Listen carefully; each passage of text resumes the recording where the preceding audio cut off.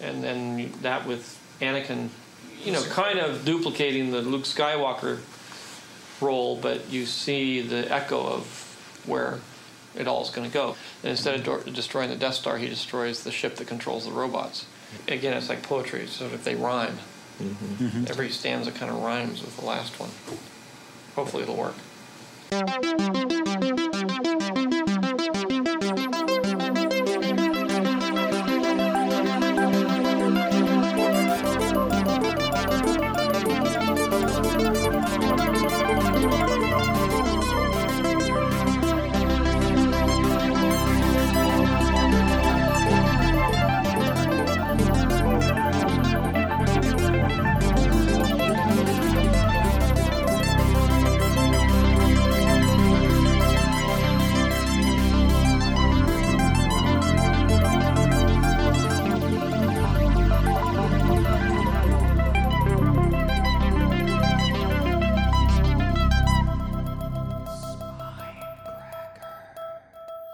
And we're on.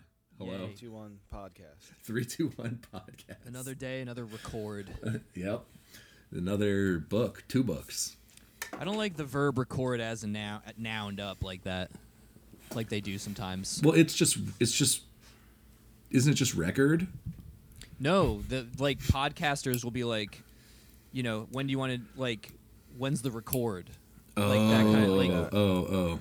Yeah, that's that was a good record. That sucks. That's very stupid. I don't like it. I don't like any playing with language or any sort of imaginative usage, okay? I'm conservative as hell. Well, I guess that's a dead giveaway for how you're going to feel about these 2 books. Oh, I'm steamed up. Ooh, boy. Simic, Poet Laureate of the United States. More like, what a boreate to my state of affairs. Is that your official criticism? No. We hate imagination. We hate clever uses of language. And we hate what's happening. I just want the most, not like I'm even more minimalist than Carver. I just want literal. I don't even want that. Just declarative sentences, no dialogue. Bring it back to my favorite type of writing. There's no reason any book should be longer than 10 pages. Just tell me what happened. I know you already made it up, which is already bad enough.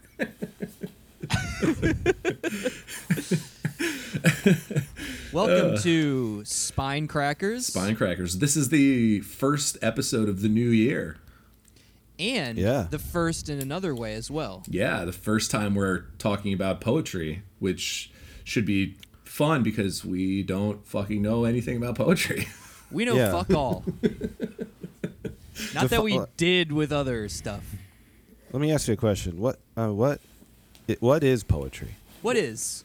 It's actually a great place to start. Let's just talk about that for the whole episode and not talk about the books at all because we don't know what the fuck we're talking about. Well, I think it actually, it could be infuriating if you're like a poetry scholar or whatever, like any scholar who has to listen to us like fucking bungle our way. If that's not entertaining, I don't know what to tell you. Listen, I think we do okay generally, even for the scholars out there. But this specifically might be infuriating to people who know anything about poetry. But I think this is also like a very normal situation for a lot of people who even claim to be readers or fans of literature. Is like there's like the poetry gap for some reason. Yeah, for sure. I think a lot of people who like even read a fuck ton of fiction just don't really touch on poetry very much, or maybe they read like some of the classics or whatever, but like certainly not most modern stuff or anything approaching it. Yeah. On Google, I just typed in what is poetry, and then a suggested question came up that said, what can poetry do to people? And it says poetry teaches word economy. I'm like, that's kind of like Twitter too, though, right? Yeah. And then number 3 is poetry is inspiring. Two very different sentiments about it. Poetry just is inspiring. And then it's poetry uses powerful imagery. What is this post? Super helpful. I don't know. It's fucking Google, but yeah. What are your guys' like any background? What's the last time you read a poem? Like, who did you read any poetry, or were you a fan of any poets before reading this? Really basic. I don't know. Do you guys have an answer?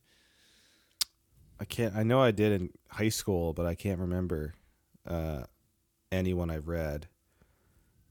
But I remember them being like older. Is Walt Whitman a poet? I think I read some Walt Whitman. I think Whitman wrote poetry, right? Maybe not. I don't know. I don't know. I don't actually know. I remember like high school poetry is like Robert Frost. Yeah, yep. I've definitely put in some time with Frost back in the day, but it's been Dickinson occasionally. I really didn't Walt read much Whitman was a Dickinson. poet. Yeah. Okay. I read I read some similarly to what Paul said. I read some stuff in high school, including some like, what would have been at that time contemporary stuff. Like I read some of Louise Gluck's stuff back then. Yeah. Who just won the Nobel 2 years ago. Yeah. But I like literally, a couple other random people. Like there was a series of editions. Like it's like the Yale Young Poets series, which is like a pretty prestigious thing to have your poetry published there. I picked up a couple of those just on a lark back at Barnes and Noble and read through them and was like, this is fine. But again, like I don't fucking know. It's just one of those things where it's just, and maybe this is a misconception that I have, but I think a lot of people probably have it too, is that, it feels like there's a level of specialized knowledge that you need to have in order to get like full critical appreciation of poetry, if that makes sense. Right. Yeah. Well, there's so many like highly rigorous forms of poetry across like hundreds of them across like cultures. So to a certain degree, that's probably true. Luckily, we're reading prose poetry. Yes. And if we didn't say before, it's 2 books of poetry by Charles Simic, The Lunatic and The World Does Not End, one of which won him the Pulitzer. Yeah, the Pulitzer in poetry in 1990, I think. The World Doesn't End. And then The Lunatic is from 2015. And in 2007, he was given the title of Poet Laureate of the United States. Yes. Wow. Which is weird that I had never heard of him, but that could just be me. Yeah, I don't know. So this was my pick, these 2 books, but I didn't really know much about him. He was just like a name that I had heard in poetry as like a generally respected contemporary poet who had done some really good stuff, and I was just like, we should do an episode on poetry, and his name was literally the first name that popped in my head. So that was basically how it came to be. And I was just kind of, he's published obviously a ton of collections of poetry, and I picked The World Doesn't End because it's, supposed to be one of his better ones, and it won some prestigious awards and all that. And then I picked just roughly at random a more recent collection in The Lunatic. It works. It definitely shows a shift in, I don't know, like focus on subject matter and definitely form. I mean, I was hinting that we did the training wheels thing where it's prose poetry, so it's essentially like we don't have to like know what a sestina is or like a fucking sonnet to appreciate it. The Lunatic is a little bit more traditional poetry in the sense that there are stanzas, which is that word is the extent of my technical poetry knowledge. Some of it rhymes. It rhymes occasionally. Oh boy. Assonance?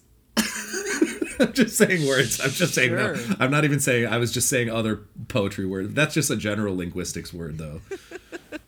There's definitely syntax within this, and certain consonants and vowels are being definitely being input into use here in ways I recognize.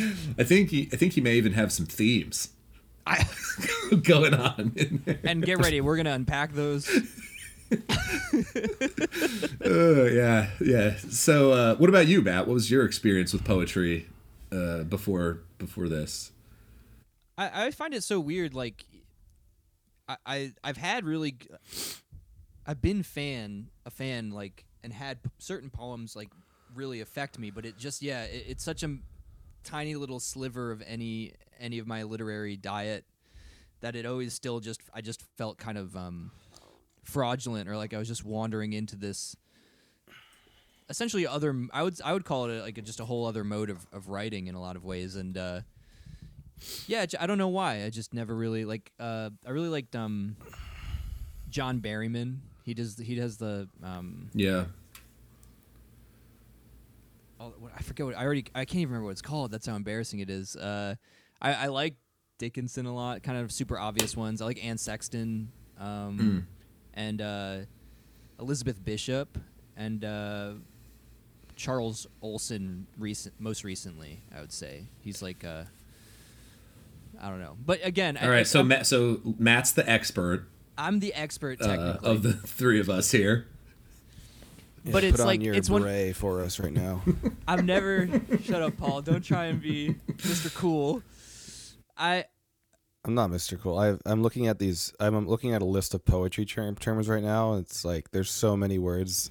There's like 50. Yeah, I know crazy, simile. right? I know stanza. I know sonnet. But there's like.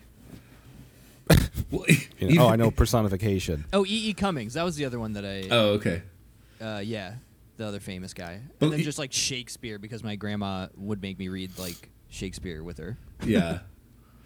I mean, even something like sonnet, I know that it is a word. I have no fucking clue. Like I couldn't even really tell you what it means. Yeah. It's like a love poem. It says right. It's a closed form consisting of 14 lines of rhyming. There it is. Iambic pentameter. Okay, no fucking idea then. Haiku. Pentameter. Haiku. Let's see how many minutes we can eat up just saying poetry terms that we know. We got to give people. We got to let people know like where we're at. Yeah. Just in the interest of clarity for you. Yeah, I mean, where I'm at is like I look at poetry as like lo-fi hip hop on SoundCloud, kind of. That's my. Whoa. Could you expand on the connection you see there a little bit? Yeah, speak on that. Honestly, I know that I'm false when I say this. It's just how I view it is more of just like sketches almost, like prose poetry. I really liked what we read, the World Doesn't End book, but it's like, I don't know, my limited scope of what poetry is. I'm just like, why not just expand on this and connect it into a novel? You know, I appreciate it. It's just you know, it seems like less effort or something to me, or so, you know, I don't know. Well, especially prose it always poetry. It seemed like more like an exercise of a literary endeavor than, and it's limited in that way to me. It's definitely what were you gonna say, Matt? Oh no. I mean, yeah, it is. It's just a different form of writing. You know, I don't know. It's I don't know if I would go so far as to say it's like less effort, just because I don't know what I think more in a lot of ways. I mean, if you're going to talk about brevity as the soul of wit, or some sort of like, if I had more time, I would have written less, or whatever those kind of things are. It's like, I would say in its ideal kind of, or I don't know, you know, and it's very like arduous, supposedly, task of really like, because of, you know, as you said, Google told you, Paul, word economy. It's about kind of like pure concentrated effect and meaning, kind of like smacking you in the face, ideally. Right. It's like a fucking distilled umami bomb of you know, yeah. Ideally, it's sort of imagistic / sense perception / meaning / etc. Like hyper condensed and like bound to a form, you know, for yeah. But then, like, when I think about contemporary poets, like, I immediately I'm just like Rupi Kaur, slam poets, you know, just sort of pulling the wool over our eyes by just having there's so few words on the page, they must mean something, and then I'm doing all the work, but for no reason, because there isn't. Right. Yeah, I actually think that it's probably worth. All of this preamble is to establish that we are. You know, Philistines when it comes to poetry, and deal with that, you know. But I think it is worth addressing the elephant in the room, which is like contemporary Instagram poetry, and like, you know, Yeah. the Rupi Cowards of the world and all that. Like, which Is that a thing? I mean, yeah, it's you have been apparently blessedly unaware of it. She's on like a world tour right now or something. Yeah. To just speak the 3 words on each page of her one collection or 2 that she has. Yeah. Yeah, is that it? Does she only have like that few? But Listen, I don't want to give her even more airtime than she's got. Yeah. Let's take a look here. But anyway, I mean, Paul, it's just this kind of like very like hyper terse, but like, you know, very kind of I don't know, it's emo. It's just like it just feels like someone took like AOL Instant Messenger away messages from middle school and turned them into poems, and she's famous as fuck now. Eesh. Yeah. Or like Tumblr passages. Yeah, she has like looks like three books. Yeah. And so, you know, it's just, I mean, that sort of phenomenon for me, it certainly has not consciously contributed to me avoiding poetry, but there's a decent chance that it has subconsciously. That like, okay, this is just what people are doing for poetry now. Like, this is what passes for good poetry. And again, it's a bit of a conundrum, because I don't have any fucking clue what passes for good poetry, but it strikes me that shouldn't. Yeah. Right. It's we talked about this before with like an art form that can be completely pointy-headed and like highly technical and obscurantist and like but like effective, but that somehow still invites some of the probably the laziest hacks imaginable. And yeah, it's interesting. I forget what other thing we were talking about. Maybe it was... Yeah, I don't remember the specific context of that conversation, but it sounds familiar. But the spectrum is like wide as hell. Right. So anyway, that's us on poetry. Yep. So I guess we'll talk a little bit about Simic. As Matt mentioned, he was born poet laureate. He was born originally in Belgrade, which at the time was part of the Soviet Union. It's now in Bosnia, I think. Yugoslavia. Well, it was Yugoslavia, but I'm thinking like wasn't it? where it is now. I think it's Serbia. Sorry, yeah. Right. But yeah, so he was, which, you know, maybe thinking back on my, like, why I knew his name, it was possibly because I have had a general abiding interest in Eastern European literature and sort of the former Soviet Socialist republics, and, you know, like, that's why I picked Ugresich back in the day and that sort of a thing. So it's possible that that's one of the reasons that that Simic's name was bouncing around somewhere in my head. And yeah, he was born basically right in the lead up to World War II. He was born in 1938, and oh wow, he's a lot older than I thought. Yeah, he's like, I guess that he's like 83, I think. Yeah. Still kicking, still teaching. Still kicking. I think he lives in New Hampshire or something now. Yeah, he teaches at UNH. Oh, tight. So anyway, he had like many experiences of violence and war as a child. They were forced to flee their home on multiple occasions because of bombings and just various the forms of war-based violence. I was trying to think of a better term for that. Sorties. Functional. Yeah. Emigrated to the United States at 16, 1954. Lived most of his life, I think, in Chicago. He originally, I heard him give in that longer interview that's on YouTube, talk about how he originally wanted to be a visual artist, and his original interests were in like painting and stuff, which I found interesting. I definitely, like, in my gut, feel the connection between the two a little bit with his poems or just poems in general, and paintings. I would say there's something there. Maybe it's just like the limitations of a canvas or something. Or like there's certain I mean, there's obviously certain rules in poetry, and there's also weird rules in painting, I would say, too. Yeah. Even though you're like trying to break new ground or whatever, there's still like certain, I don't know, there's like a contortion to it also. Well, it's just the classic sense of like, I think Matt kind of hinted at this earlier as well, but it's just that classic kind of sense of like the restriction of the form breeds greater creativity potentially to some degree, right? Mm-hmm. Or it can do that. It stops you from just blah and like just doing whatever. It forces you to consider, choices of what each thing laid down successfully is. But like with Simic though, I don't know. I guess we kind of said we'd talk about the Lunatic first. Yeah, so let's start with the Lunatic, which is the 2015 collection. Because I don't know how much Simic is formally bound in any sense of the word.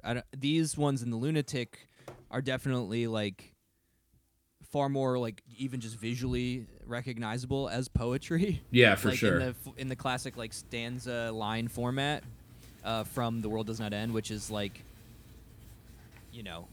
again, it's prose poetry, so it kind of looks like little. I was thinking of Robert Walser, like the microscripts and all that kind of stuff. All those little short stories he would write in like the insane asylum he was in. Ironically enough, with the Lunatic that we're about to read, but right. like.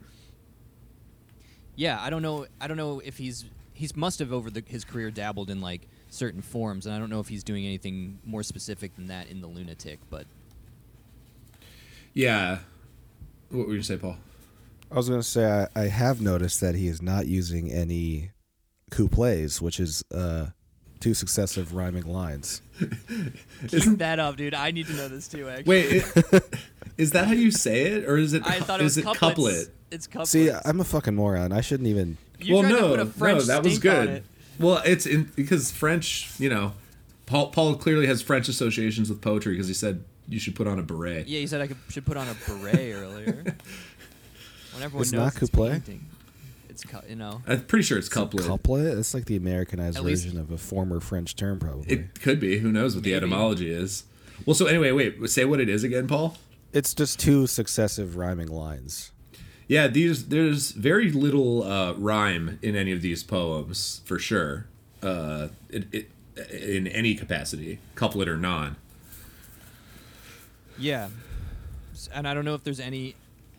I should have done my research here. I don't know if there's any formal restrictions of any sort he's placing on himself, other than organizing the lines into lines and stanzas. Right. Oh boy. Oh boy. So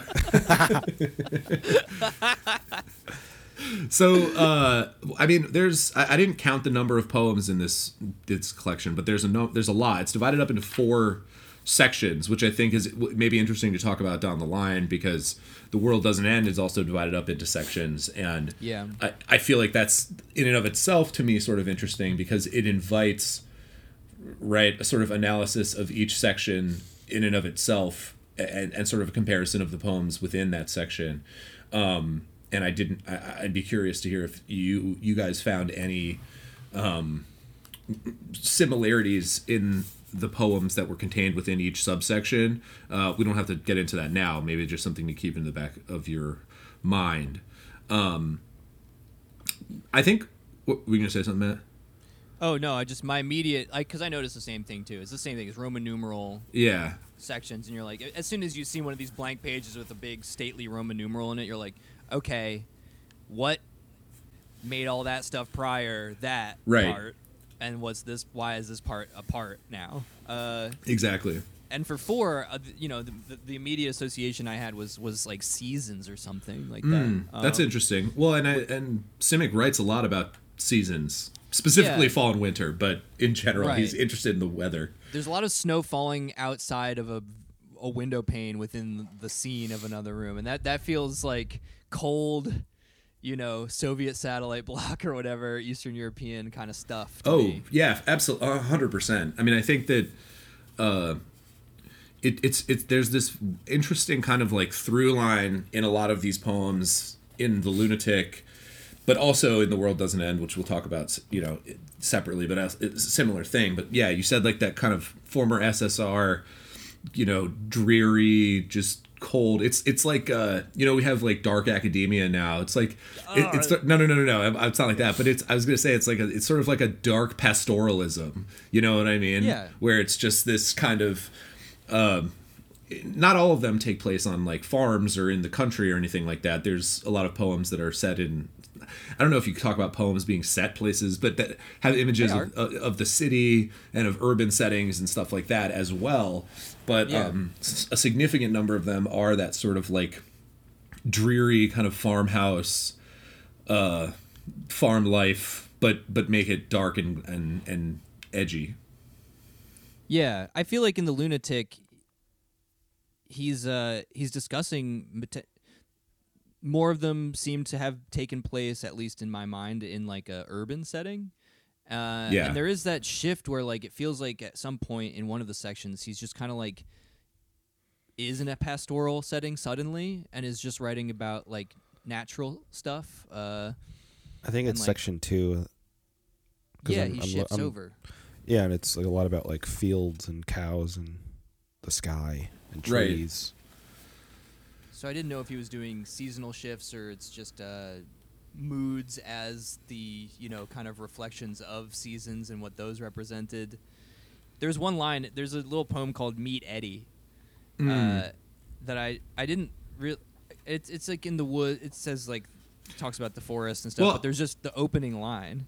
One thing that I'll just jump in and say, I think we can just read, whenever we want to mention a poem, we can pretty much just read the whole thing if we want to, right? Yeah, my point is though that I didn't actually like very little in the Lunatic like really like struck out at me, and this poem, I'll read the whole poem if you want. The opener, opener was strong. Do it. So, Meet Eddie, and also the title kind of like flows into the body of the poem in a lot of ways. So Meet Eddie, whose life is as merry as a beer can hurtling down a mountain stream. And I was like, I love that. I like that. It's great image. I immediately have a sense of things. And then it keeps going. Giving some rocks a wide berth, bumping head on into others. And going into a head-spinning twirl, like a little girl on a piano stool. The water shouting as it rushes past. Are you ready to meet your maker? As the woods around him begin to thin and the trees don their fright wigs, as he prepares to go over the falls like a blind man strapped to an accordion. Again, like, there's also a little clever, I don't know if it's a pun or a double entendre or what, with the title, right? Eddie is written, and like the eddying of water, right? Yeah. The Eddie is the proper name, and Eddie is the... That's why that title in those first two lines got me, and then... I don't know how to say this, but just that one image. Sometimes that's what is fun about reading poetry, I guess, too, is just, you don't even have to sort of, like, take in the whole thing. Maybe ideally you do, but, like, even just, and because it's so imagistic, and Simic is very imagistic as well. Yes. He's very scene setting. Sometimes just, like, a turn of phrase or an image that, like, aids you in describing some experience you've had or like is just pleasing to you is enough to like, I don't know. Well, that's kind of what he. Yeah. That's kind of like what he describes in the interviews I watch with him too. Is like that's kind of his purpose and his point is just like to maybe connect with his readers in just a small little human way like that. I want to read one that I thought was an example of how funny he can be because I thought The World Doesn't End was like really funny, and The Lunatic was less funny, but it had some funny moments. He's definitely a comedian. And this one is only funny to me because of the title. Like, sometimes you have to read the title in order for the whole thing to be funny. Sometimes it's like the key. It's like the key to allowing you even to understand at all what's going on. Yes. Yeah. Like, this one's called Black Butterfly. It's super short. So, Black Butterfly, ghost ship of my life, weighed down by coffins sailing out on the evening tide. And it's only funny to me because I'm just like, it's such a kind of a deep poem, really, but it's just, I'm just imagining like a little black butterfly, and he has this thought about about the ghost ship of my life. Just looking at a butterfly. It's like Yeah. You think it's funny Comically that dark. he got so moody because he saw maybe a black butterfly. yeah, ghost ship of my life. Maybe it's funny to me too because I'm just thinking about that early 2000s movie Ghost Ship. Holy shit! That's I forgot that's about a deep that. cut, dude. That is Remember a deep that movie? cut. Yeah, I remember People it. get like torn to pieces with like metal wire or something. Yeah, that movie's sick.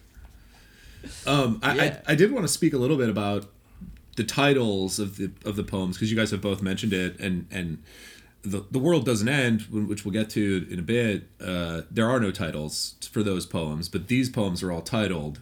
Yeah.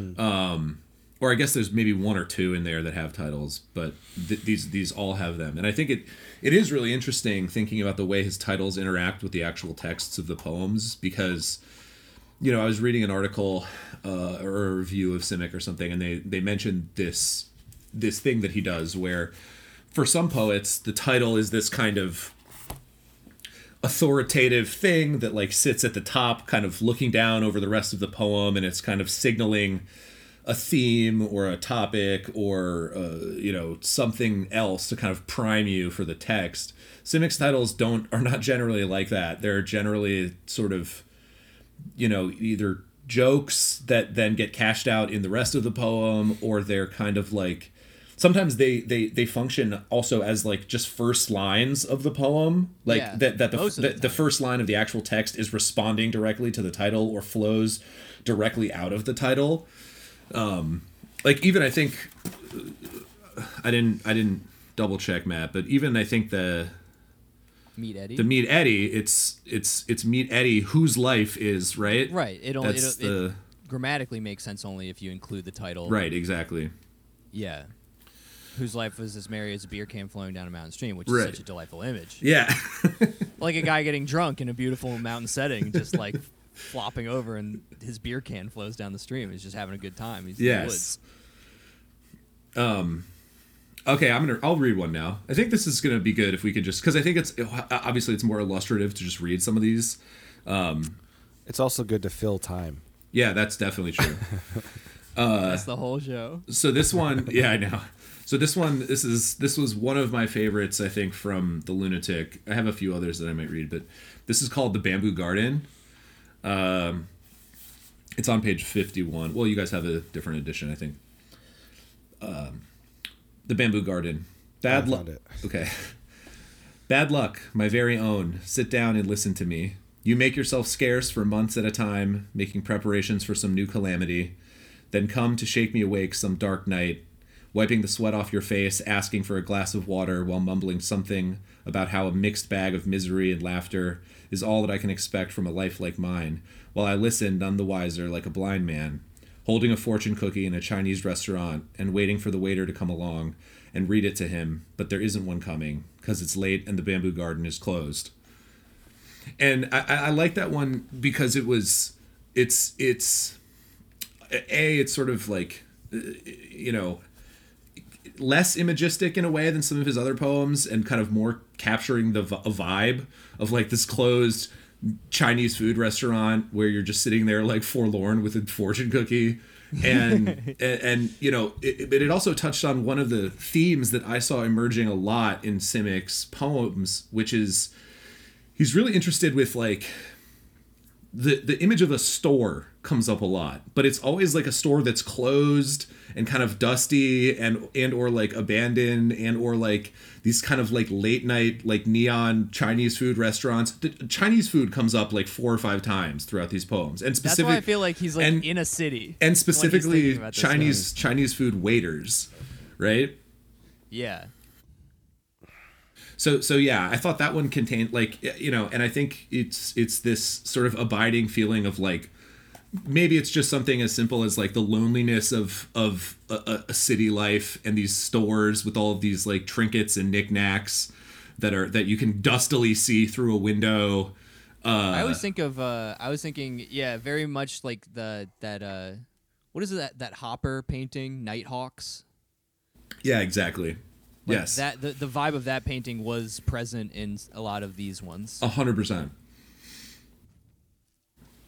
And I also was thinking about some of these images. I'm going to see if I can find another poem where he references this idea of like these stores and looking in through these windows, because I felt like that came up a few times. But yeah, go ahead. He also has a lot of the other thing I flagged mentally was he says "oh something" as an exclamation a lot, like "oh Yes. night," like "oh brother," "oh like "oh bitter love," like he likes that. He says that often. Yes. Oh, spring. Yeah, Yeah. And I think that I wonder if that's like not a tick more than a well, I don't know if I would say tick, but I was going to say sort of like self-conscious affectation, to be like, I'm doing poetry, so I'm going to say oh something in some of these poems because Shakespeare did. Yeah, exactly. Where it maybe like thematically or tonally doesn't fit in some cases, but it's sort of like a self-conscious meta thing with the act of writing poetry itself, perhaps. Yeah. Because he is that kind of, like we said, kind of this, he's funny and he's definitely self-conscious about what he's doing and so on and so forth. Yeah. I feel like I have this sort of like bad tendency to want to over academicize, if that's a word or whatever. Join the dark side, baby. The dark academia side. No, not that one. Scarves, and I'm in a tower and I'm reading. No, just like I mean, like obviously like the notion of unpacking, but like whatever that like sort of old school scholastic kind of approach to like all written things. When as Simic, I think you said Paul mentions like in maybe one of those interviews, he's just like we've used this term too much and it's a 21st century like commonplace, but just saying vibes about everything. But that's really is kind of thing is like just sensations and like a mood, and ideally just like that whole just reading through it, his imagery works on you in a way that it's not about being like, oh, okay, so he's discussing the loss of a father and how humanity has always in some sense losing their father, just something right. Listen, I'm right here, dude. So yeah, but that's also what makes it tough as a thing to discuss, because it's just a lot of what I feel like I want to say is just like, oh, I really loved this turn of phrase, and then I don't have much more to say about it. It's I mean, I think that's all right. Like for instance, maybe it's something to do with our like society as a whole losing a lot of language in everyday speak, or how we can like think of language in general. Maybe it's just like the summation of poetry has just become like, oh, poetry is just vibes. And I think it's like a bad way of looking at it, because as we have discussed, that we know there's a huge backlog of information and knowledge that we don't understand about what's happening in poetry. No, I know, but I'm saying Simic specifically, I think has even attested to as much, at least for some of his collections, that he's not that it makes it like less worth your time or somehow less complicated to do even, but evocation of mood and uneasiness, or I think a lot of time he's working with a kind of very, like we mentioned before, kind of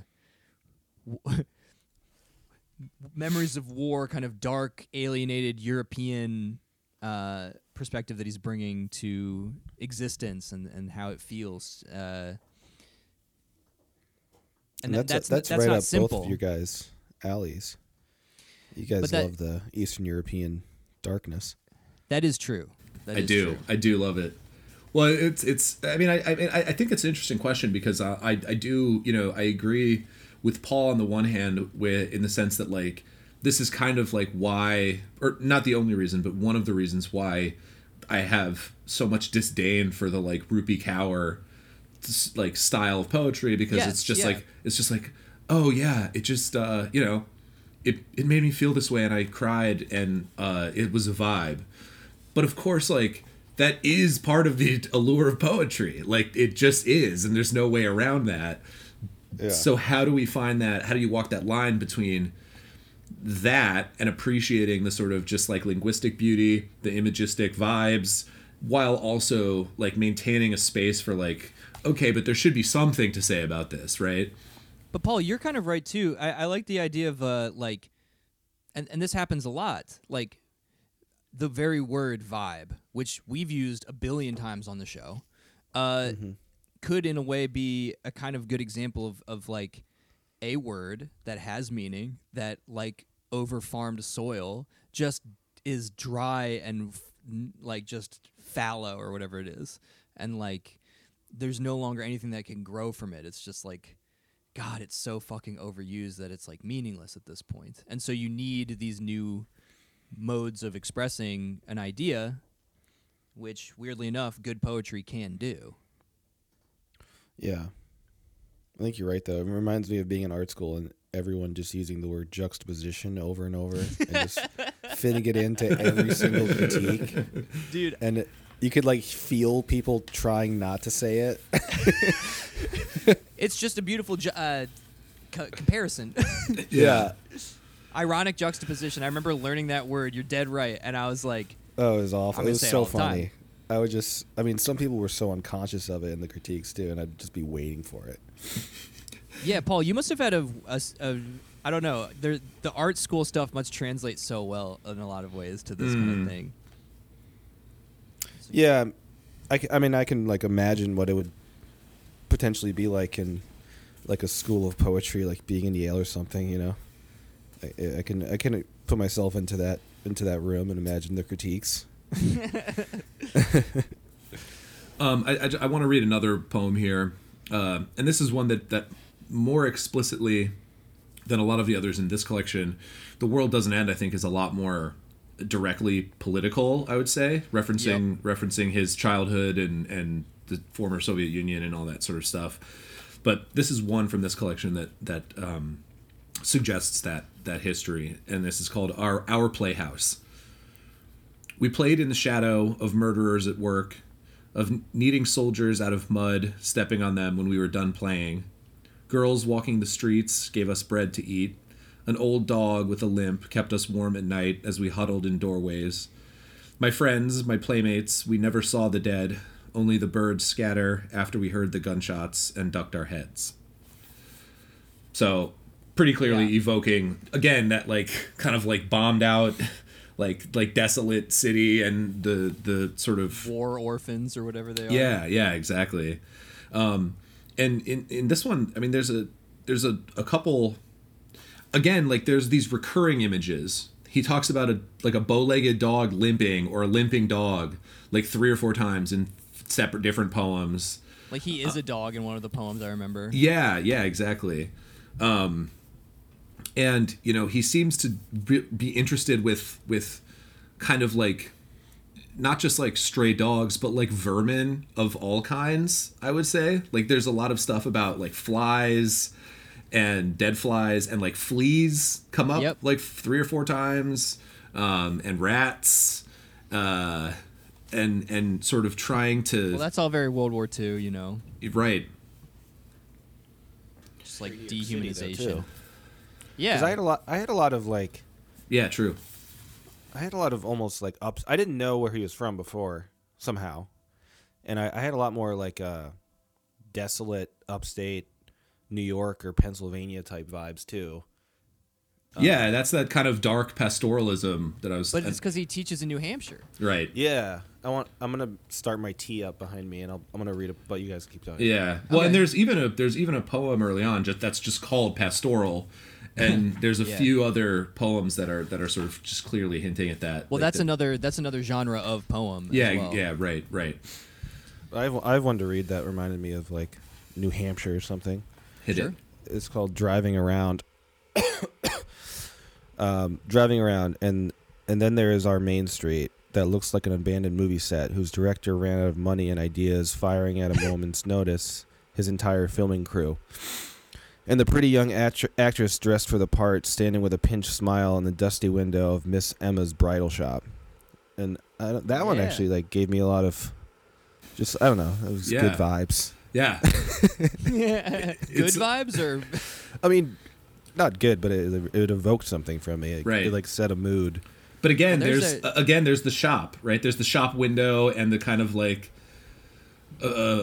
motif of like an abandoned downtown and an abandoned Yeah, that city. one had Edward Hopper vibes for sure. Like what you said earlier, Matt. It's like and that plays to like a war, like post-war torn recovery Eastern European town as much as it does like a post-industrial, like impoverished New England or northeastern town. Yeah. 100%. Which is like it's cool when those things meet like that. You could just read a couple of these poems and then you could just say you read Flea by Evan Dara. That's true. And he talks about fleas in some of his poems, so Boom, it's same thing. Easy clap. Yeah. Full circle. Yeah.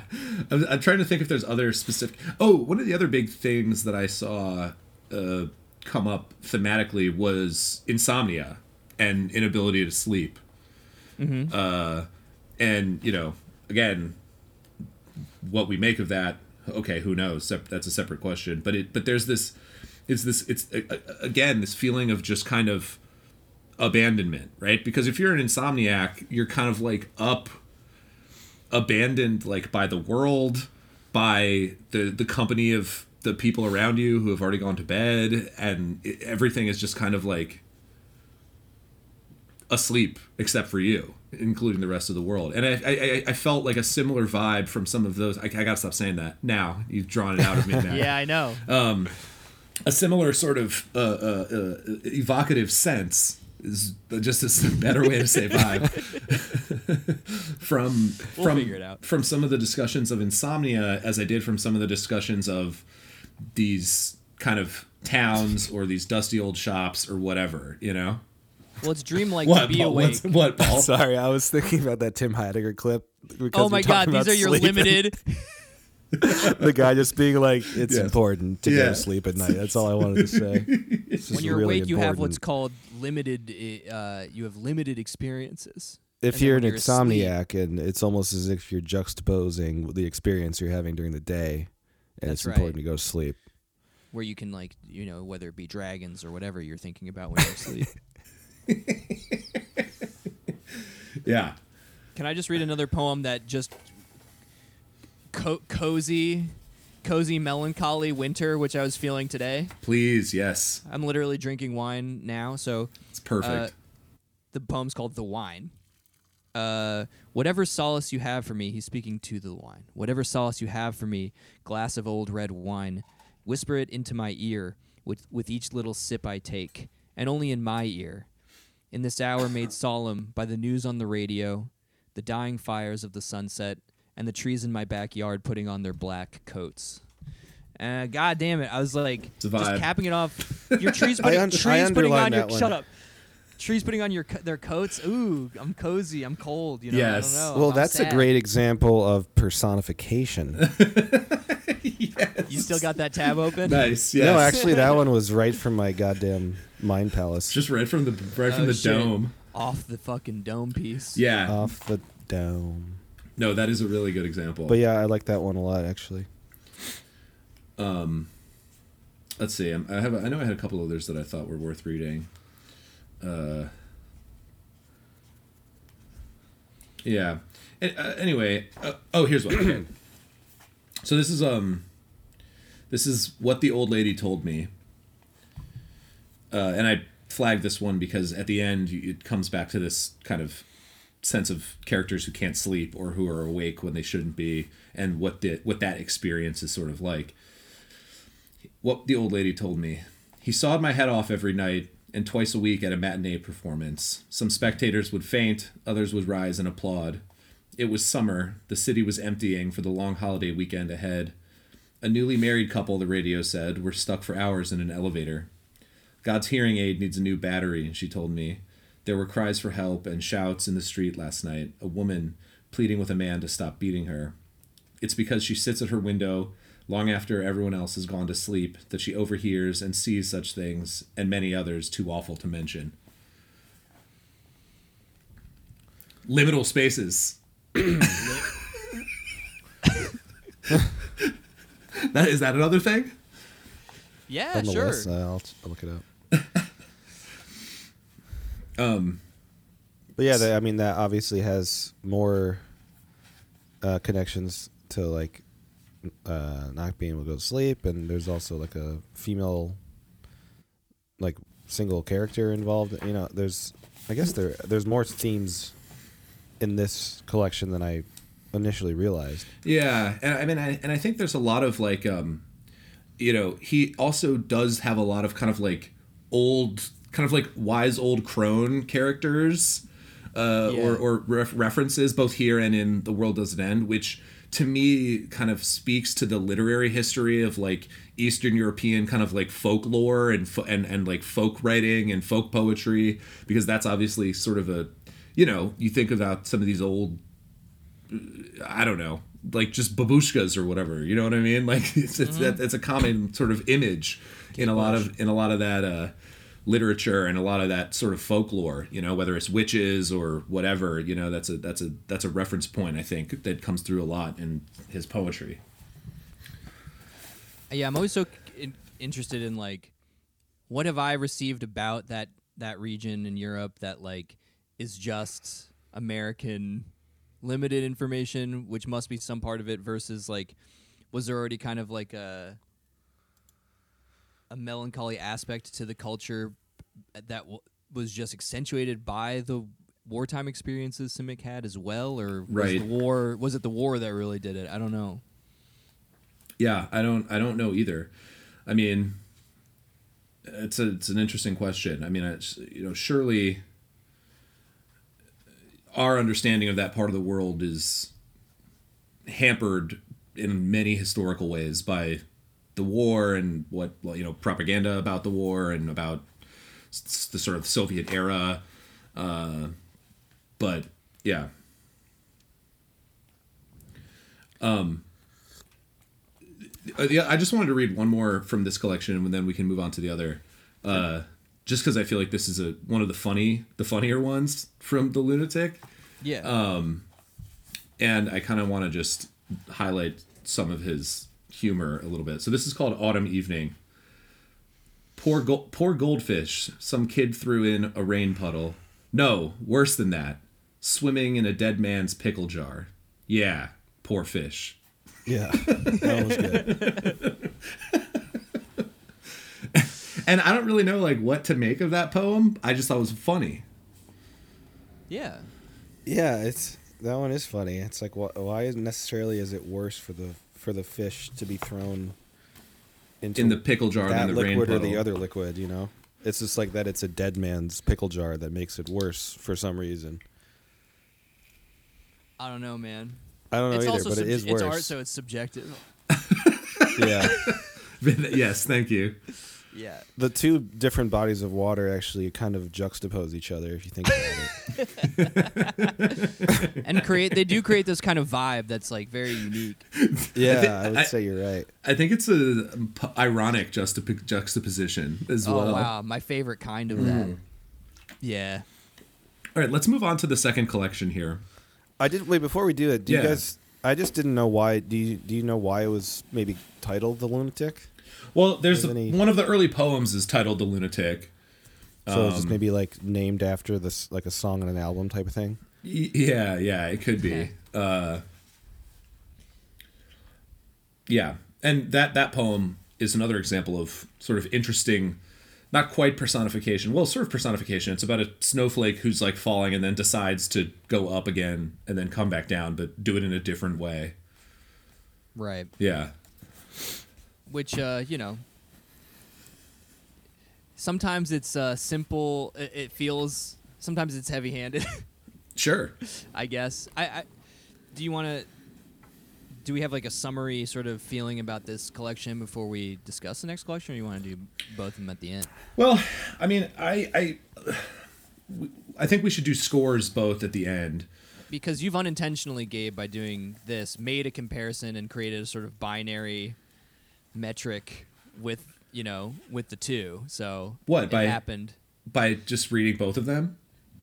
Well, as I like the move. Like we've got the Pulitzer Prize winning older thing, and then the like one of his probably super relatively recent collections. And Yeah, I think he's only had like 2 or 3 come out since this.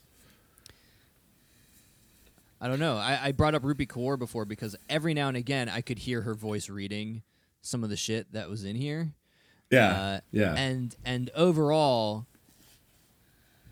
again, as someone like not really knowing what it is that I'm looking for, or I don't know, maybe that's even the wrong frame of mind to have about poetry, but like,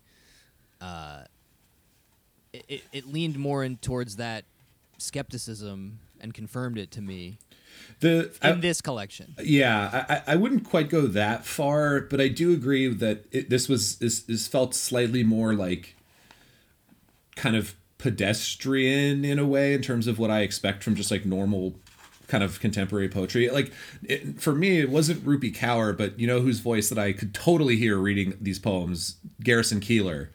Nice. Like I could absolutely hear Garrison Keillor breaking into a Prairie Home Companion to read some of these Charles Simic poems from The Lunatic. That would be lovely. Oh yeah. Unfortunately, I was listening to it in Joe Biden's voice. But yeah, you know what it would be, Paul, to have Garrison Keillor reading these? What? A vibe. It would be. Unfortunately, I have to admit it would be a vibe. It would be a Lake Wobegon vibe. Yeah, exactly. You'd think I always thought I'd be able to do a Garrison Keillor, and I just can't. That's so much more complicated than it's a very difficult voice to imitate. I know, but it's so distinct. It's so tempting. You can. My dad met him at an airport. Really? I went to a Prairie Home Companion live show. No way. Yeah, up in Tanglewood. Sick. I mean, when I was younger, I loved listening to it. I felt very that and Car Talk. I felt very like I'm kind of an adult. Yeah, I'm mature, and I have very I'm nostalgic cultured. memories of that. We would like listen to it after dinner on Sunday night or whatever on like an old radio. Yeah, the 30s. Oh yeah, me too. Or late in the car driving home in the winter. It's beautiful. Yeah. Too bad those moments will never happen again. That's I have to say, like Garrison Tears in Rain. Dude. Yeah, exactly. Tears in the Rain. I have to say, and this is going to be maybe get me canceled, but Garrison Keillor is like the one cancellation that I just choose to ignore. I just don't care at all. Because he was just such a. I have so many fond memories of him that I cannot be tarnished. I'll link myself with you in that sentiment. I'll go down with Me you. too. All right. Let's do it all together. Okay, Let's go. We're all going together. down with the ship. Yeah. Yeah. The ghost ship. And Al Franken. Speaking of that region. Oh, that was Patreon only. Yeah, that's Patreon only content. All right, so let's talk about The World Doesn't End, which was published in 1989, won the 1990 Pulitzer Prize for Poetry. It's prose poetry, which don't really know what the fuck that means, honestly. Poetry. Like, because it's basically just short paragraphs, right? Is what it is. Well, someone made the joke of because I was reading some of the Diane Williams, that like complete collection of Diane Williams. Yeah. And she's described as having popularized the or maybe not, whatever, but like she works within what is now called flash fiction, I guess. Something like that. And everyone was like, yeah, flash fiction is just like the new sheen on what was prose poetry. Okay. And then I was thinking of Walser too, because it's like he calls his little book microscripts and stuff like that, and micro fictions and all this kind of stuff. It all seems to be floating around the same concept of like, basically a paragraph long, more or less isolated, evocative, not really like narratively complete, imagistic, you know what I mean, like thing. Yeah, that's really interesting because I actually didn't make that connection when reading it, but when you say like, it's sort of like an ancestor of what would be probably called today like something like flash fiction, I could totally see that. Although like I guess I don't really read much flash fiction or know much about it, but I guess even in like short flash fiction, there's supposed to be like some kind of narrative oftentimes. But it's just highly condensed, and these don't have that feature, at least generally. These are way more like surreal. Yes, I guess. Yes. So this is where I think, like, you know, I feel like Simic has a lot of. I know he actually, just from the interview and from reading a few other interviews with him, he's very interested in philosophy, and he reads like a lot of Heidegger, which I think is interesting because he seems to be very interested in like everyday objects and like, again, that kind of like phenomenological presentation of the direct experience of either a situation or a specific object. Doesn't this read more as like a young man's work? I definitely noticed that like he was obviously much younger in comparison to the lunatic writing this stuff. In that kind of like I feel like prose poetry was potentially, and you said he also was like interested in maybe being a different type of artist altogether. Mm-hmm. Like it definitely felt like one of those like middle ground, like didn't really know quite what he was doing, and it was still kind of stunting with like some name drops, and he was getting a little crazier with the vocab. I mean, Nietzsche gets name checked a couple times in here, as well as a number of other people. Well, it's Yeah, got to be good then. Therefore, it's good. Nietzsche good. All right. Well, yeah. I think you're right, Matt. He's definitely much more like you said, kind of surreal and playful, and just maybe stunting a little bit, and in this collection. And I think it's interesting. It was a happy accident because I didn't know anything about either of these two, but it's a happy accident reading them together because you get, I think, a sort of confluence of a lot of what I'm seeing as like his influences, i.e., the sort of like dark pastoralism and like Eastern European like folkloric storytelling tradition, along via like Thoreau and Emerson, who he references a few times in various interviews, but also like that French surrealist, like let's get fucking weird with it, like instinct that he has as well. Like a lot of dream imagery and Yes, symbolism. yes. I read a pretty good review on from Greg on Goodreads. Shout out to Greg. Thank you, Greg. But he started out by saying this is my favorite book ever. Whoa. Pretty high praise.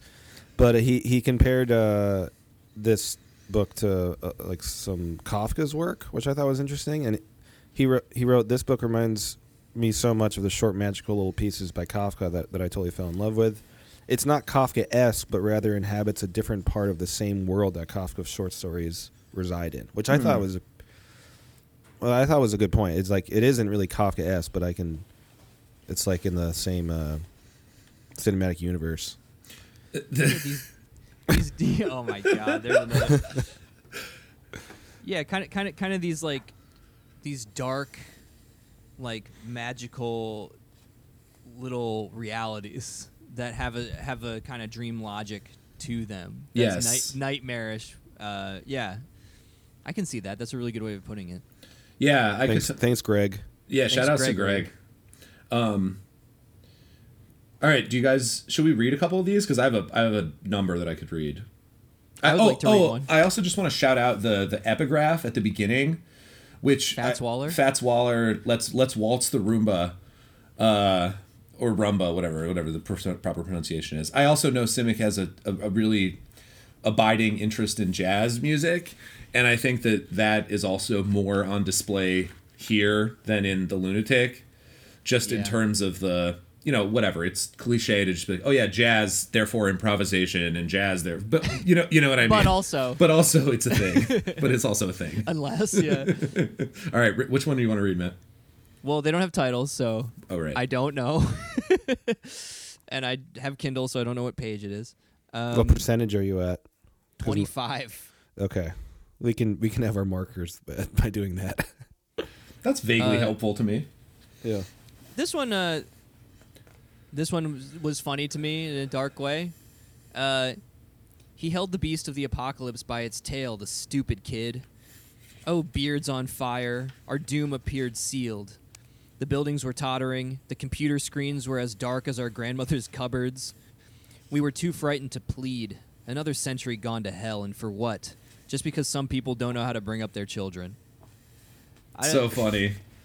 It's like angry and also funny. Yeah. Yeah.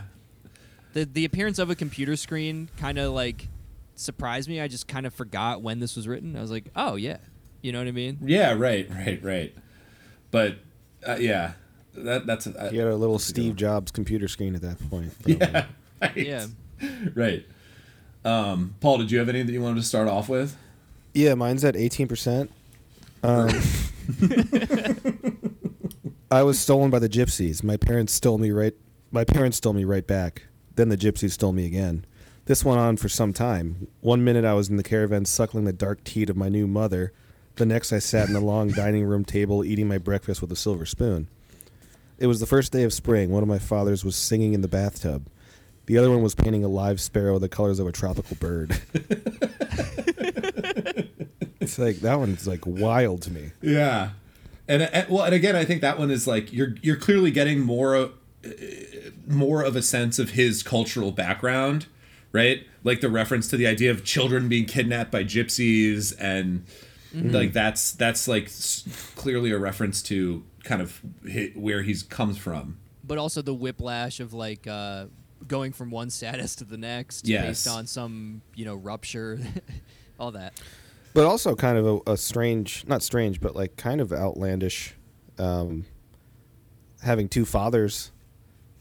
I don't know if that was too extreme. It seems pretty extreme for like 91, 92. I mean, maybe not in the literal. Well, I don't think he had literally. I think it was just like a reference to the two families he was being like stolen. The idea of this character being stolen back and forth. Yeah, until he just saw I them see. both as Okay, dads. I read that as having two dads, and one was painting the bird, and one was in the bathtub. Yeah.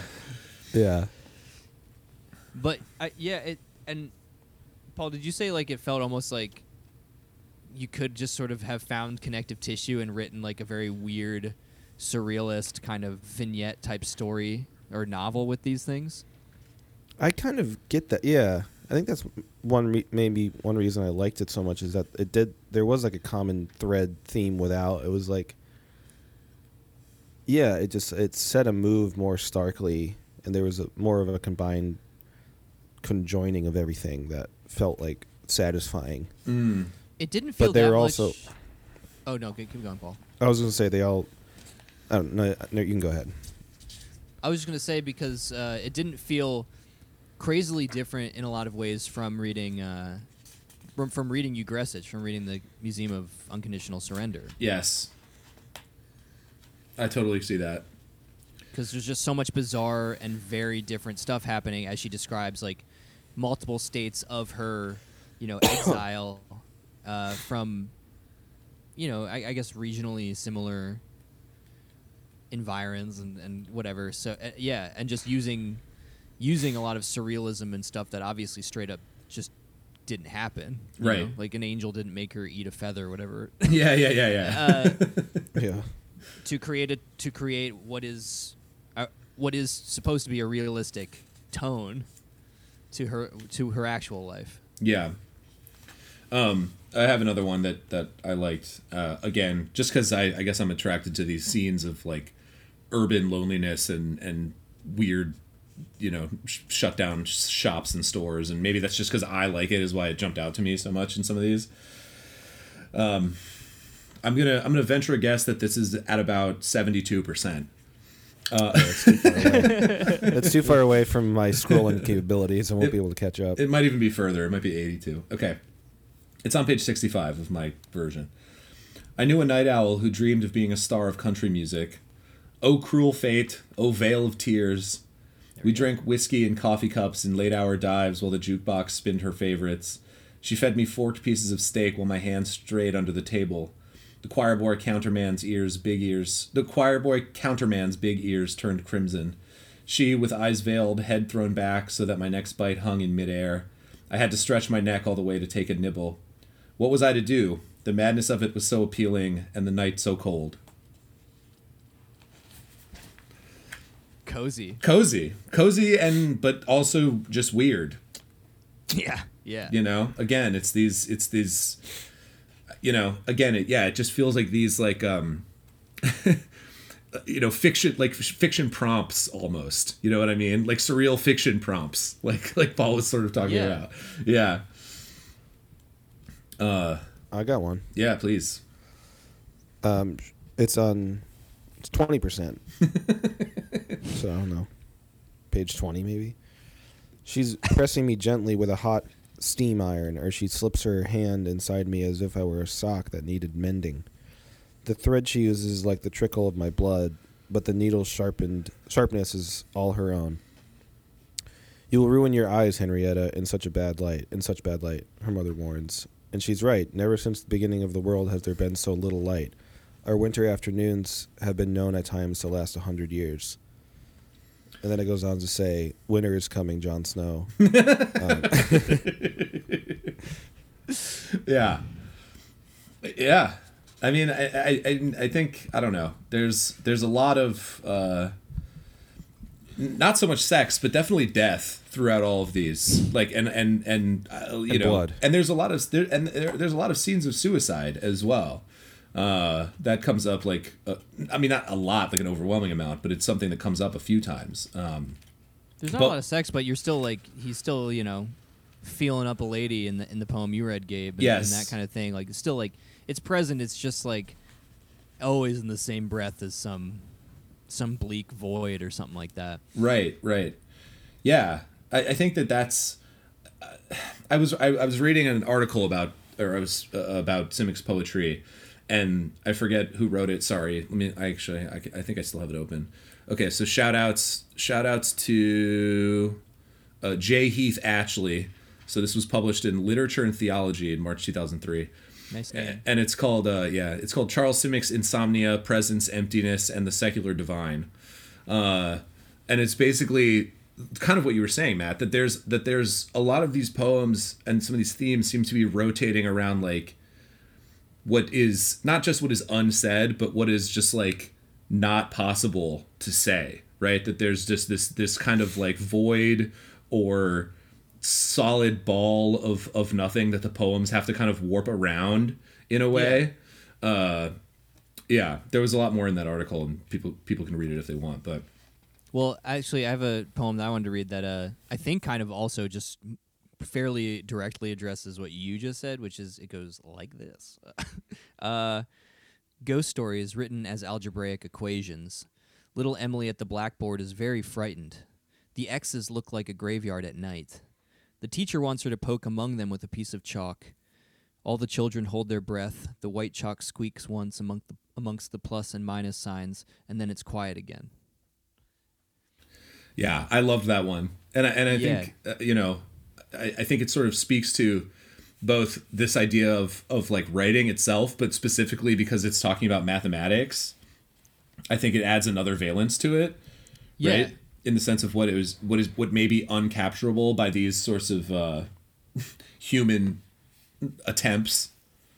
Right. You get poetry, formal poetry, and then you just get like formulas, like mathematical formulas. Yes, also being, right, exactly.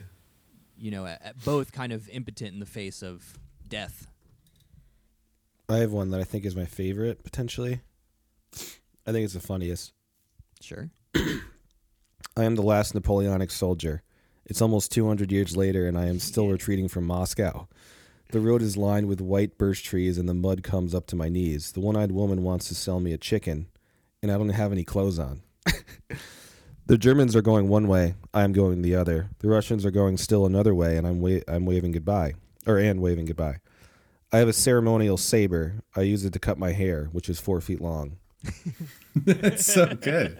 But again, right, like a little more explicitly political too, and like historically located than anything in the other book, but also very surreal. Like I love how blatant the first opening lines are. Just like, I am the last Napoleon. It's almost 200 years later, and I'm still retreating. It sets up like it's a juxtaposition between like sometimes you gotta say the word. Sometimes it is. Sometimes it just is. Yeah. It just sets the ground that it's automatically like you can't believe it, you know, which is interesting to me. It's just like you're blatantly lying right now. It's like you can't be alive still. Right.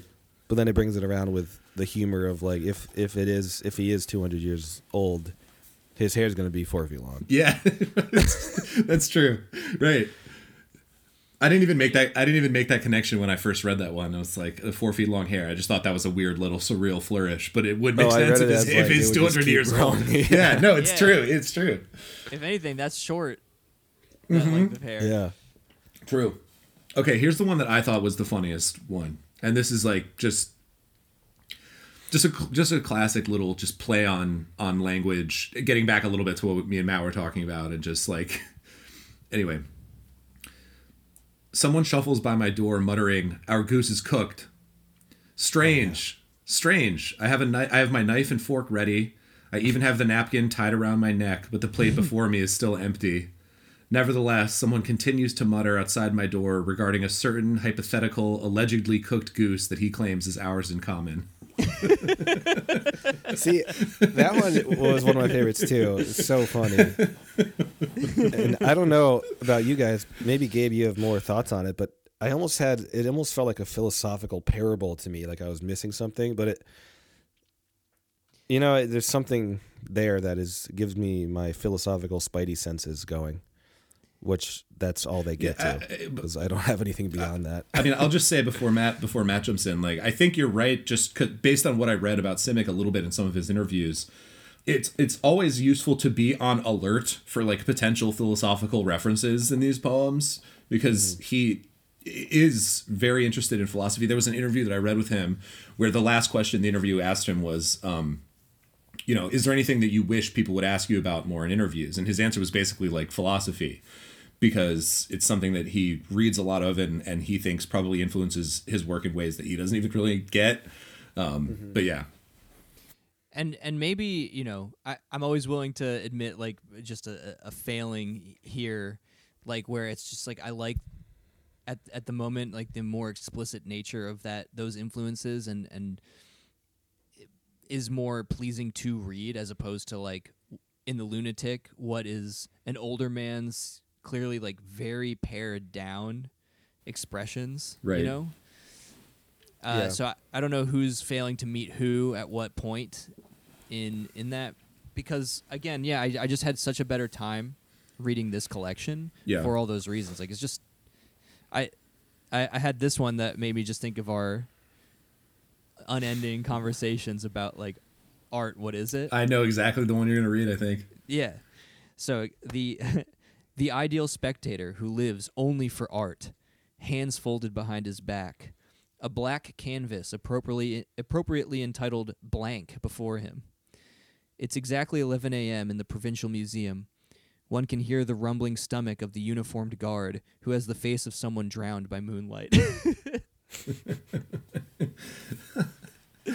Yeah. Just entreaties about like what painting on a canvas, just called Blank, and just some guard who's just tummy's grumbling and he doesn't give a fuck. It's just like just a very like I know in a lot of ways it's just a fairly obvious just like what am I doing? Yeah. Sort of thing. Like what is this endeavor about? Yeah. And I think that and I think that there's a lot of kind of. And again, maybe this was sort of motivated by, or like so many people who kind of looked at the world wars and World War II specifically, and it caused kind of a crisis of faith, right? Right. Yeah. I think Simic has a lot of that going on in some of these poems as well. Like here's I have two specifically that I'm thinking of, but this is one that I feel like specifically is like, potentially just like him talking to God, I guess, or what he thinks God might be. He had mixed up the characters in the long novel he was writing. He forgot who they were and what they did.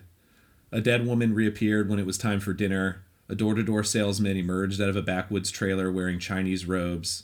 The day the murderer was supposed to be electrocuted, he was buying flowers for a certain Rita, who turned out to be a 10-year-old girl with thick glasses and braids. And so it went. He never did anything for me, though. I kept growing older and grumpier as I was supposed to, in a ratty little town which he always described as dead and near nothing. That one actually hit me hard too. I remember reading that one. Yeah, it's right. It's sort of like a I don't know. It's a philosophical, spiritual crisis almost, just presented humorously, but Do we all just like bleakness more than a lot of other things? Maybe like I us like a good us bleak. three or people in general. Just us three, but maybe people in I know, general because it won the Pulitzer Prize. But Yeah. Yeah, it's that sort of black humor, which, you know, where it's like, I don't know, everyone at some level realizes that life is absurd and sort of shitty, and it just adds that extra layer of you know, relatability, right? And just sort of capturing what most people's experiences of real life are.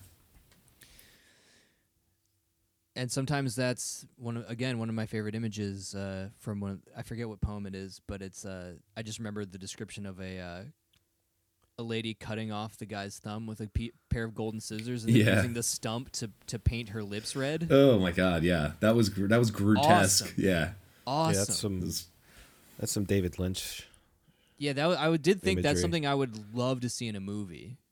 Yeah. That's something that begs to be done filmically. Right. Just luxuriously, just like with With your own bloody thumb. Well, and it's so cool. But if I remember correctly, and I'm trying to find it right now, but that poem is like, it starts off with a line to the effect that like, you know, my thumb is going on a great journey or something like that. Yeah. It's like going on like a big trip. What's that famous play about like a nose that just starts to like leave someone's face and just starts to have like a? Is it just called The Nose? I don't know. I'm gonna look it up. The nose Is it, knows. is it about Voldemort's nose? Oh my! It could be. Does he look like a? That's an example of the lore that we need from the Harry Potter. Yeah, world. yeah. There's a whole Exactly. book written about where Voldemort's, Voldemort's nose nose. go. Yeah, a whimsical fantasy musical with Dmitri Shostakovich music set to it or something like. Yeah, an opera by Dmitri Shostakovich. That's the nose? Nose jumps off someone's face and masquerades around St. Petersburg as a high-ranking official. That sounds pretty hilarious. I've never heard of that Sounds good. before. That sounds awesome. Based on Nikolai Gogol's 1836 story of the same name. Right. Ah, okay. Okay, there we go. That makes sense. I'm gonna read one. It's a little bit lighter that I thought was funny. Do it. Because we talking about blood and noses and stuff. Everybody knows the story about me and Dr. Freud, says my grandfather. We were in love with the same pair of black shoes in the window of the same shoe store. The store, unfortunately, was always closed. There'd be a sign, death in the family, or back after lunch. But no matter how long I waited, no one would come back to open it. Once I caught Dr. Freud there shamelessly admiring the shoes. We glared at each other before going our separate ways, never to meet again. That one legitimately made me lol. I mean, again, closed stores with stuff in the window. Like Very I true. feel like there's something going on there that I don't have a theory of yet. But I also just love the idea of Freud being a shoe fetishist. Yeah. Yeah, a foot guy, yeah, basically. yeah, exactly. Okay, I'm just gonna keep reading here. This is the other one that I wanted that made me think about the sort of the relationship with kind of, you know, divinity or you know, him thinking about the world in that way. My guardian angel is afraid of the dark. He pretends he's not, sends me ahead, tells me he'll be along in a moment. Pretty soon I can't see a thing. This must be the darkest corner of heaven, someone whispers behind my back. It turns out her guardian angel is missing too. It's an outrage, I tell her. The dirty little coward's leaving us all alone, she whispers. And of course, for all we know, I might be 100 years old already, and she just a sleepy little girl with glasses. Yeah. Love it. And yeah, again, I think just that it's that sense of kind of abandonment, and then here, right, your only companion being turns out to just be another person, another human. I'll read one too. Okay. Ambiguity created by a growing uncertainty of antecedents bade us welcome. The art of making gods, in quotes, is what the advertisement said. We were given buckets of mud and shown a star atlas. The Minotaur doesn't like whistling, someone whispered, so we resumed our work in silence. Evening classes. The sky like a mirror of a dead beauty to use as a model. The spit of melancholia's plague carrier to make it stick. Like, I don't know, that's got to be one of my favorites. Yeah. Just like, once again, at a loss for what fully to say about it, but just, you know, obviously the first line, ambiguity created by a growing uncertainty of antecedents bade us welcome, is something we've been, I feel like, talking about in a bunch of the other novels we've read prior. Just like, and including, I think most recently The Confidence Man. Yes. Oh, 100%. Yeah. Just the and minds and grounding issues and just what the fuck are we doing? What's happening? And that's another kind of subsidiary theme that I saw in some of these poems is like this idea of like many selves, right? Like I believe the first poem in The Lunatic is about like him sort of, let me see, it's one of the very early ones. It's not the first one, but it's one of the early ones. Yeah, I don't have it. But The Art of Making Gods, the advertisement said, and then they're clearly like making a maze. Yes. I don't know. It's I love it. Yeah. That is probably one of my favorite ones in this. Yeah, we've got uncertainty. Go for it. This one's like really short, but it was like, got me. The stone is a mirror which works poorly. Nothing in it but dimness. Your dimness or its dimness, who's to say? In the hush, your heart sounds like a black cricket. And that one just kind of like, I don't know. I had to read that one a couple times. Like that, how did that affect me so? Like a fucking punch to the gut. And yeah. And what it was so short. What I like about that one, Paul, too, is that like, wasn't that the old scrying stone too? It was like a onyx or some sort of like black stone that they used something to try like and that. look at to like predict see the future. And then I didn't know that. Yeah. Matt, you mentioned like mazes and labyrinths and stuff, and that's another thing that Simic I know is really interested in. There's a book, I think it's like a collection of like his notebooks and like maybe some essays and stuff, and it's just called The Monster Loves His Labyrinth. And perfect. And so it's like he has an interest in that, and then here's another one that I like that references this too, that I also think is funny. A dog with a soul, you've got that. You I know. They do have that. Yeah, I know. A dog with a soul. Punching hard right off the bat. Yeah. Got it? Idiot. Got it? A dog with a soul. You've got that? You apes with heads of Socrates, false priests, altar boys, retired professors of evil. I imagine cities so I can get lost in them. I meet other dogs with souls when I'm not lighting firecrackers in heads that are about to doze off. Blood and guts firecrackers. In the dark to see, you ass scratchers. In the dark to see. Now he's cussing in that one. Yeah, I know. He's popping off. A dog with a soul. Got it? Well, there is this interesting like thing about like Matt said. This I think that might be the one, or there may be another one in the other book where he is a dog, and he's interested in sort of like the human and the animal. And then on the next page, actually, it flows into this poem, which is one of the other funniest ones to me. Time, the lizard in the sunlight. It doesn't move, but its eyes are wide open.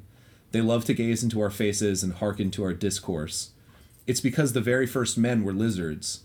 If you don't believe me, go grab one by the tail and see it come right off. And then the whole collection ends with that 3-line, my secret identity is I think the room is empty and the window is open. I think that's my favorite poem in the book. I mean, at the very least, what a fucking closer, and I think it absolutely is like, yeah, we're you guys kind of read this it? like polymorphous. He just did. I just did. Oh, you read dude. the whole thing? Oh, I'll read it again.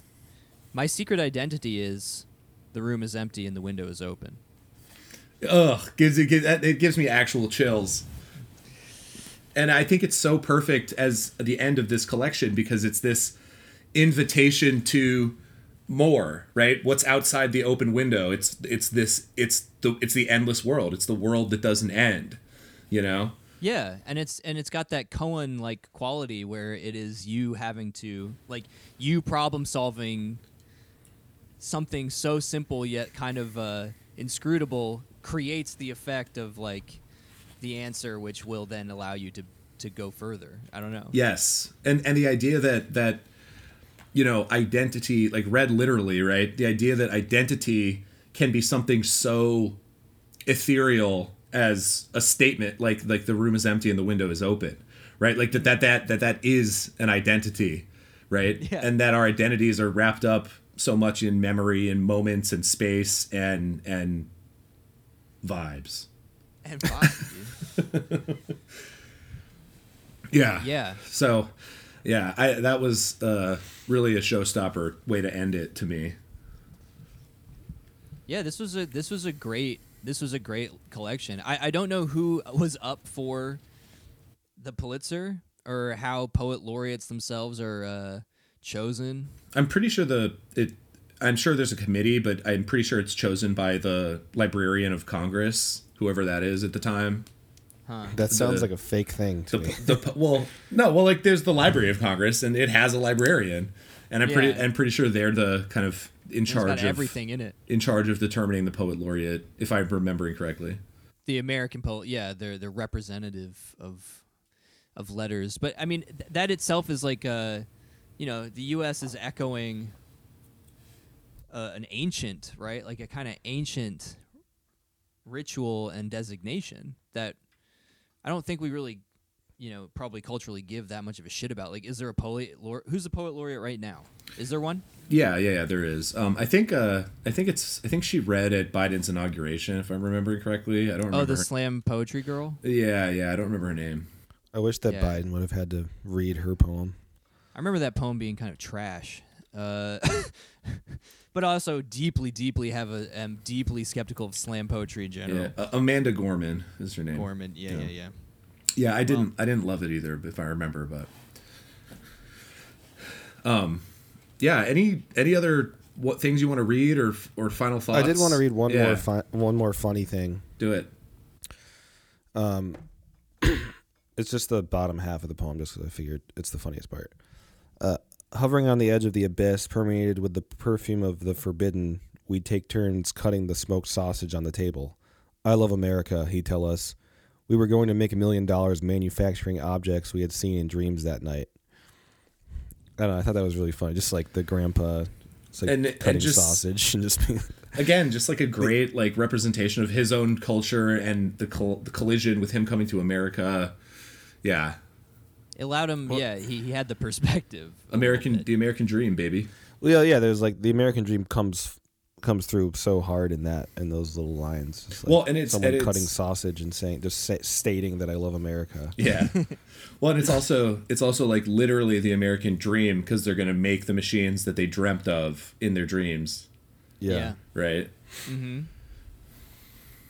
Like Elon Musk. Yeah, I think that poem is about Elon Musk. Mm-hmm. It must be. There's only one answer, actually. It must be. It must be, dude. It's an equation and it equals Elon Musk. Yeah, I don't know. Any concluding thoughts, comparisons? We've talked a little bit about how these collections feel very different. I mean, on my first read through of them, I was like, these don't feel like the same person. And I think in some ways they don't still, but they do. It's definitely the same person. It's just like Matt said, older and changed. Ironically, the shifting identity he writes about is noticeable. Yes, in his writing. That's a good. Yeah, totally. But at the same time, I did, on just a personal level, enjoy The World Does Not End much, much more. Yeah, much. Same. Much more. Much more. And the other one was a little, just kind of minimalist and just a little Garrison Keillor vibes. Lacking in content. Yeah, it felt like to me, and I don't know what that means for me, but that's how I felt. So what do you think, you guys? Should we give scores to both? Poetry good? Do we think poetry good? Do we read poetry ever again? I think so. I don't know. I think I will actually give it a little bit of a try. Just looking at his other titles that are kind of around, I think they're around the same time he wrote this one. Like, just the titles alone sound good. Like Hotel Insomnia, Unending Blues. Insomnia, which I have that. The Book of Gods and Devils sounds good. Good title. Epic. So I would potentially pick these up. Yeah, I may, and I think we probably should do more poetry on the show. Not too much, you weirdos, but all you it needs to be rolled in. All you poetry freaks out there. If you got suggestions for what's yeah, hot, yeah, that's for real. If anyone has quality poetry recommendations, please hit us up. And like maybe if you're a poetry expert, give us a rating on a scale of 1 to 10 how stupid we sounded. I think this was, I think we played it smart. This was at least, this was like pretty much 50-50 discussion and just a poetry reading, which I think is a good way to do it. yeah. For us. I also wouldn't know how to again, with poetry it's hard. It's it's potentially like harder to talk about it without reading it than fiction. Yeah. Right? Like, because you really can't just talk about like the story. Well, because there's no story and there's no like characters, generally speaking, right? A lot of the stuff that takes up a lot of our time when we talk about a novel is just not available to talk about. So it's just themes and recurring images and if we were smarter, probably recurring poetic forms. Yeah. Right. Which like apologies rhyming. if we missed like more esoteric forms that Simic was using. Yeah. But also let us know what they are if they're there. Definitely. I will say that reading these two collections made me realize how even dumber the famous George Lucas quote of "It's like poetry, it rhymes." That even sounds dumber, which is shocking. Maybe I'll put that little clip on the front of this episode. Oh yes, yes, that's perfect. Okay. All right. Well, obviously, there's no Harry Potter segment for this. Impossible. Not possible. It's not possible. It's just not. It's not possible. So, what do you guys think for the Lunatic score wise? Let's break it down. I don't have to go first. Okay. I'll give it like a 2.3, I think, something like that. I'll give it a 2.7. Sick. Yeah, you guys are dead on. Yeah, I would say like 2.4 for me. Yeah. I think I don't really know what I would have thought if I read it in isolation, but the fact that I read this immediately, The World Doesn't End immediately after, I was like, oh yeah, this is better. Yeah. It was helpful. We've never read like aside from poetry being a first, I don't think we've read like intentionally in one sitting for an episode like two works of somebody from different. We actually did. Wait, what? I'll give you a hint. The White People. We did Makin. It was White People and the Great. What was the other one? The Great God Pan. I don't buy that one because it's in one collection, so I'm changing. I mean, we also did Dickens. We did two Dickens stories. Yeah. Which you could kind of say they're in the same collection. That's true. Which I've been disappointed to see rising up. People actually listening to that episode after I mentioned it last week. They're just curious. They want to hear Gabe get litty. They're just fast forwarding to the end, though. Yeah. Oh god. Silly yeah. Gabe. Hopefully. Yeah. All right. What about The World Doesn't End? Score wise. I liked it a lot. I'm gonna have to go ahead and give it a 3.7. Wow, I'm actually right there with you. I was thinking 3.7 as well. Then just say it and let's be brothers. That's epic. Okay. I'm actually 3.7. Slightly higher. I really enjoyed it. It's a dead on 4.0 for me. Tight. Yeah, I thought it was really excellent, and I see why it won the Pulitzer. Yeah. You do good voting. Good. Have we ever been this alike in our? This is yeah. We're all like right on the same page here. This pretty is unified here. Yeah. Unified front. I'm so jealous. What type of vape is that? Today's episode is sponsored by. Just kidding. This is not actually a sponsor, but it's actually.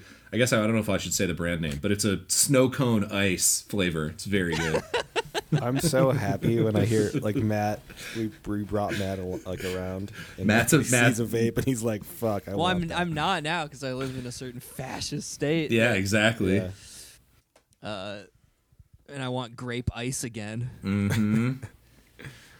I'll have to go to New Hampshire, I guess. Visit Simic. Yeah. Yeah. Go see the man himself. Do you like grape ice? That's my only question to the poet laureate of the United States. Oh my god. Yes. I bet he does. I bet he does. Simic vapes. Yeah, he does. It'd be awesome if he just released like a whole collection of poems that were all like the titles of different vapes. That's a great idea. It is. Paul, you should do it. You should start writing poetry. Yeah. All right. Cool. Well, thanks for listening. I hope this wasn't too bad. I think we did ourselves relative justice, I guess.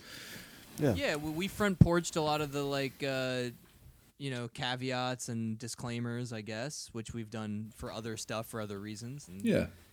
if this wasn't too painful, we will try and read more poetry as part of the show itself. For sure. All right, everyone. Thanks for listening. Check our Patreon out. All that stuff. Should have said that at the beginning. It's fine. If you are still here, stay tuned later this week for a special announcement regarding the Spinecrackers podcast. And with that Yes. exciting thing, good night to you all. Love you. We care about you very much.